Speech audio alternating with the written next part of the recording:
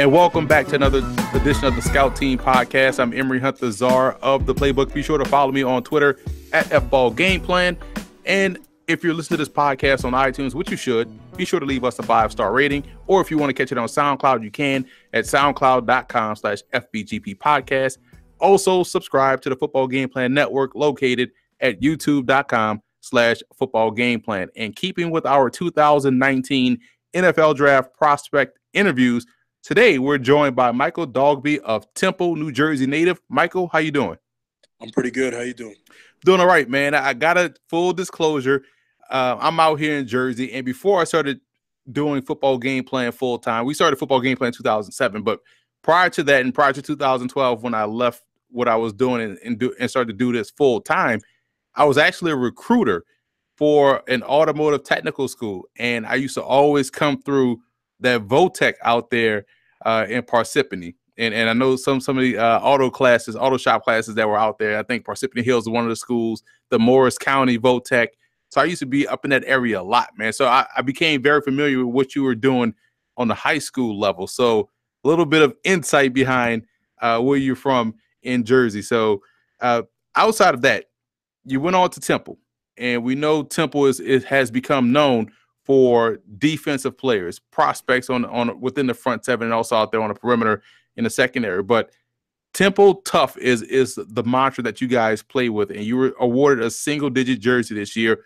First, talk about the mindset of playing at Temple, and also what the single-digit meant to you as you were able to work through your process over the course of 5 seasons. Yeah. So playing in Temple, everybody just has that tough mentality.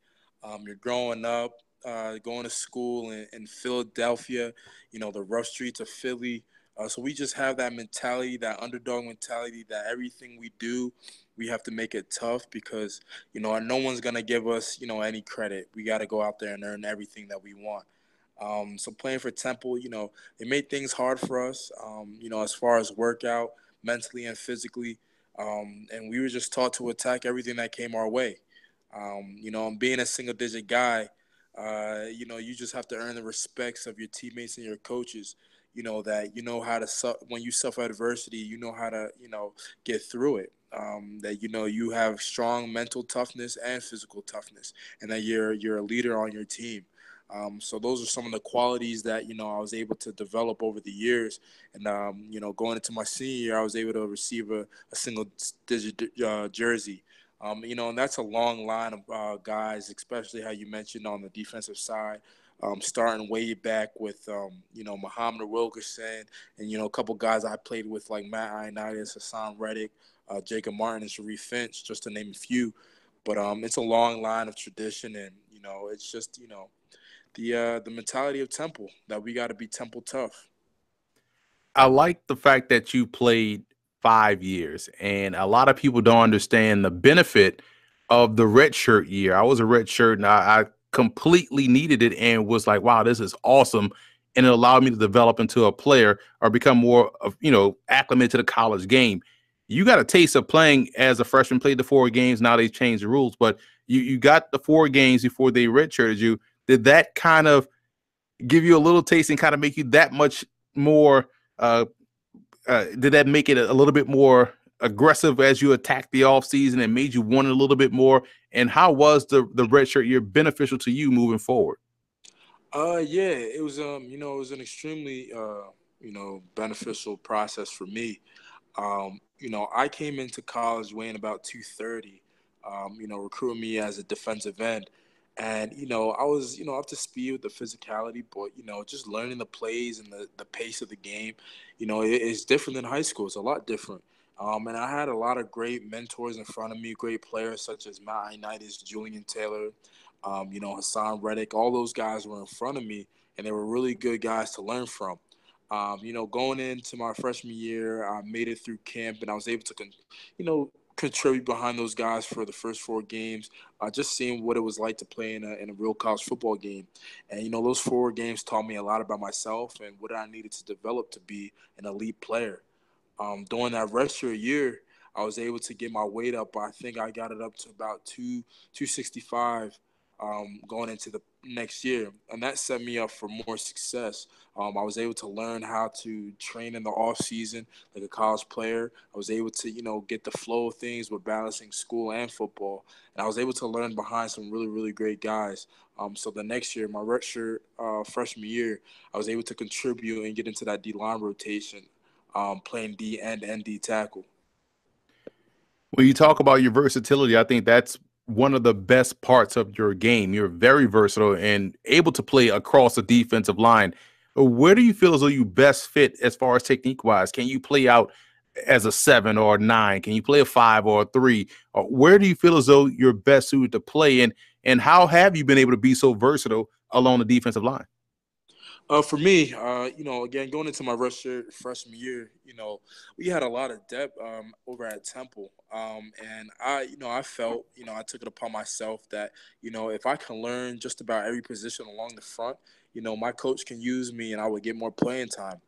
So the way I study the game, the way I study my plays, is I learn everybody's position up front, as far as even maybe the linebackers as well, just so I know what everything that's going on. And I'm a guy who right now is about 285, and I can go play that 5 technique. I can go play that 6, that 7, that 3 tech, or even that shade. I played anywhere from a 0 all the way to a 6 I. So, I just made myself more available, and that's one of the things about me is that I'm going to learn everything so I can best help contribute to the team. But for me, I feel as though my natural position, for me, because I'm a good pass rusher, I can play inside that 3 tech position. Sometimes getting that 1-on-1 when the back's to my side, or I can play that 5 technique or that 6 and really beat up on that tackle and that tight end. When you had to go to different positions outside of learning what they had to do as far as the play is concerned, the scheme, changing your technique is was impressive as well because as you move inside, things a little bit different. Your hands got to be a little bit cleaner and consistent. How were you able to teach yourself that technical part of the game outside of what you had to learn schematically? Just repetition and just watching the guys in front of me. Like I said, my Ioannidis, who's now in the league, playing for the Redskins, watching his game and having him as a mentor, he really taught me how to make that transition inside. Because I never played inside; I was always a defensive end coming into college in my freshman year. So learning behind him and saw how he worked. Just going through things with him and individual drills really helped me develop my technique. And obviously, having great coaching with Coach Elijah, who's now at Texas A&M, and Coach Jim Panagos, who's now at Minnesota. But having those great coaches to coach me, they really helped develop my skills. And like I said, just repetition and constant film work. I'd watch guys like Aaron Donald and Ndamukong Suh a lot, just to see their how they are inside. And it really helped develop me and get a grasp of how to play D tackle. Now you had some starts prior to this season, and becoming a full time starter this year, and that's one of the tougher things I think to do is to prepare yourself as you're the starter although you're part of a rotation, so that when you do get your opportunity, you make sure you excel. But how were you able to prepare like that? Because again, it is tough when you're not getting those consistent snaps, knowing okay, I know this play, I can do this because I know I'm gonna follow it up with the next play. You really go in there in certain situations and then are able to attack. But also this year, you're able to be the full time starter. So how are you able to prepare in a rotation? What's the mindset that you have to have? My rusher sophomore year is my first time. After the first, I believe 3 or 4 games, I became the full time starter, and that's really where I fell into my mold as a player, and I got real comfortable playing out there as a starter. It wasn't until my rusher junior year. I suffered a couple injuries with an MCL sprain and a quad strain that year, so it limited me, and I couldn't get the playing time I wanted to just because I was, still getting back into the flow of things and I wasn't fully healthy. So I had to take a back seat in a few games, but it wasn't until my senior year when I was fully healthy and just being an older guy in the room, a leader, and knowing that I was a starter. I knew that I had to, prepare for games each and every week a little different than anybody else. I had to be able to set the tone and lead by example. So I would do things like prepare my body better, stretch, do all the things that I needed to do to make sure I can play a full season as a starter, because the reps are pretty much different than, the ones in the twos where you're getting the majority of the reps. And, I would just come in, treatment room, get around my coaches, watch film, and, really just prepare myself and took it game by game to really make sure I was able to play a full, successful season. I was at that Villanova game earlier in the year to kick off you guys this season, and it was impressive how much you were in the backfield. I want to say you had 2 or 3 TFLs that day. I was like, man, like who is this dude and why is he consistently in the backfield? And there's an art to it. Can you take us through the art of the TFL? Because a lot of stuff on the college football field happens so quickly that you may find yourself in the backfield, but you don't necessarily know where the ball is. But that's not the case with you, as evident by your 12 and a half TFLs this past season. Yeah, and it's just for one, I play with a lot of relentless effort. I always say that talent is God given, and you can't really you can develop talent, but you can't coach effort. You want to do it or you don't. So I rely a lot on effort, but the key to every TFL and being in the backfield all starts with the get off. Anticipating the snap and really keying in on the ball. Getting off really sets you up for success. We played in a scheme where the three techs and the shades were taught to get vertical and just create havoc. So I was put in a system where, I would, beat the guard, just a pure get off. And, out of get off, if you can get off the ball quicker than, the guard or the tackle, you're setting yourself up for success. Being a D tackle, you have to be able to react pretty quick, make sure you can plan on a dime to really sneak out these TFLs, because the running backs that, they're going to come downhill, but they're going to be taught to go lateral. So that was just my game, just being instinctive and, reading my keys in the backfield to see where the ball was going to go and just getting off the rock. I hated defensive linemen like yourself, man, because I was a running back. And as soon as you see the dude get off the ball and beat your line, you're like, man, my goodness. Now I either got to take this hit or I got to try to spin and do something that's outside my athleticism and end up with a TFL. I'm like, man, my goodness, this dude is just ridiculous. But speaking from that perspective, from the running back perspective, I used to be able to key on linebackers and say, okay, I know what he's about to do. And I know if he's blitzing or not. From a defensive line perspective, how do you key on your offensive line and what goes into that matchup throughout the week to where you can pretty much get a beat on his tendencies, what he's good at, what he's not good at, and how you could attack him? Well, it all starts with film study. I always, pride myself in watching a lot of film. Because linemen they give away a lot of things. Some linemen are not as athletic as the big time guards and centers and stuff. So a lot of the times when they need a pull, they'll change their stance, or if it's a pass, they'll need to get in a more comfortable stance where they can kick back far enough. So I always look at that. I look at the inside knee and all that kind of stuff. I look at just about any little tendency. If he's light on his fingers, if he's maybe an inch far back than he normally is past the center, I know that there's a good possibility he's pulling. If I know he's in a light stance, it's possibly pass. And just understanding the formation in the backfield. If I know the running back's away from me, he's offset to the quarterback to the right. I know he's coming towards me. I can widen out a little bit. I can tighten down if he's to me. Just things like that help give a lot of plays away, and it allows me to not cheat but anticipate what play I should expect. And that's why you had so much success, consistent success over the time of your career. So much so that you started to gain NFL attention and you found yourself at the East West Shrine game. Great week down there of work. What was your takeaway from the Shrine game, and how beneficial was that for you to really put a nice bow around your collegiate career? Yeah, no, it was a tremendous opportunity. I just wanted to go down there and show scouts that I'm one of the top D tackles in this class, and that I'm a versatile guy. I went down there. I played D end and D tackle. I wanted to show that I can pass rush. A lot of scouts didn't know that I was gonna come in 6'3" and a half, 286 pounds. They kind of expected me to be like 6'2", 270. I heard. So for them to see me walk across the stage and be a lot heavier than expected, I feel like it definitely opened up some eyes. But I just wanted to show scouts that I can play the game and I'm gonna play it at an elite level, and I'm a guy that is worth taking a pick in the draft. What do you feel as though people are still sleeping on your game? Because you talked about it, yeah, they thought I was going to be 6'2", 270. A lot of people still not talking about you as a household name. So I feel as though you're still being slept on a little bit. Where do you feel as though you're being slept on?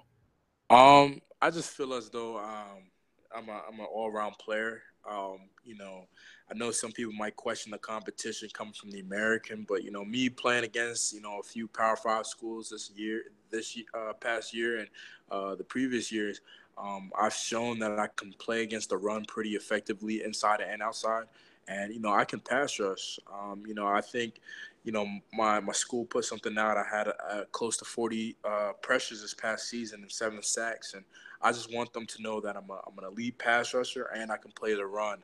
And I'm an effort guy. It shows on film that I'm relentless to the ball, and I'm just there to help make plays. And you also back that up by forcing fumbles. That's key too. You turn the ball over, and that's huge. When you look at your career, let's say just taking a 10,000 foot view of it, high school, college football is one of those games that really teaches you a lot of lessons, man. What would you say is the biggest lesson you've learned so far from playing football? That I would say that any type of success that you get within college, high school, it doesn't guarantee future success. What I mean by that is that you may have a good game one day where you're going off, but if you don't bring that same intensity, if more, then you're not guaranteed to continue that success throughout your career. That every day is a day to get better. It's a day to work on yourself and your goals, because someone out there is always competing with you. If someone wants to be better than you, there is someone out there better than you. So previous success doesn't determine your total outcome, that you have to continue to push the pedal every single day. And what about the game would you say you love the most? I honestly just love playing the game, man. I like being around the guys. I like just the fact that it's one of the only sports where you work hard all off season, all summer. You use a whole week to prepare for one game, and then you get to go out there and compete with another team, and it's a special moment when you get that win. I love the opportunity to win games. I just love winning. I just love being out there, and I love laying the hits, and I love getting after quarterbacks. So I love everything that comes with football, and it's definitely a life game. Last question from me, man. When you go out and talk to people, everybody wants, like, let's say a take or something in a nice small package. Like, okay, tell me quick, boom, boom, boom. You see this in interviews, like, okay, why should I take you? So from that perspective, if you had to point to one game that say, you know what, check this game out because it shows you everything that I bring to the table, what game would that be? I would say my Maryland game, 2018. Why so? Um, it shows that was a game where I had about two TFLs plus three sacks and two forced fumbles, um, and about seven tackles. That was a game where I felt I was able to display all my talent. I was able to stop the run. I was able to pass rush, and I was able to force turnovers, and I was able to show my relentless effort. And anybody who sees that game, they'll see, how I was flying around to the ball and, just leading by example through my play. I was gonna say if you didn't choose the Maryland game, I've been highly upset with you because that game right there, you set up shop in the opposing backfield, man. Where are you training right now? Right now, I'm training at Exos in Arizona. Okay, and where can people follow you on social media to follow along this journey as you make the trek to the NFL? On Instagram, they can follow me at dogbe_9. It's DOGBE_9. And then as far as Twitter, at mdogb14. Okay, cool, man. Well, Mike, it's been a pleasure, man. Glad we finally got to talk shop. I miss you down there at the Shrine game. Want to get you on camera, but we got you here on the podcast. It's just as good, and we're gonna follow your journey, follow your path. I think some team's gonna get someone that's gonna come in, work hard, be relentless, and be disruptive like you was throughout the course of your Temple career. And we wish you the best of luck moving forward. I appreciate it. Thank you.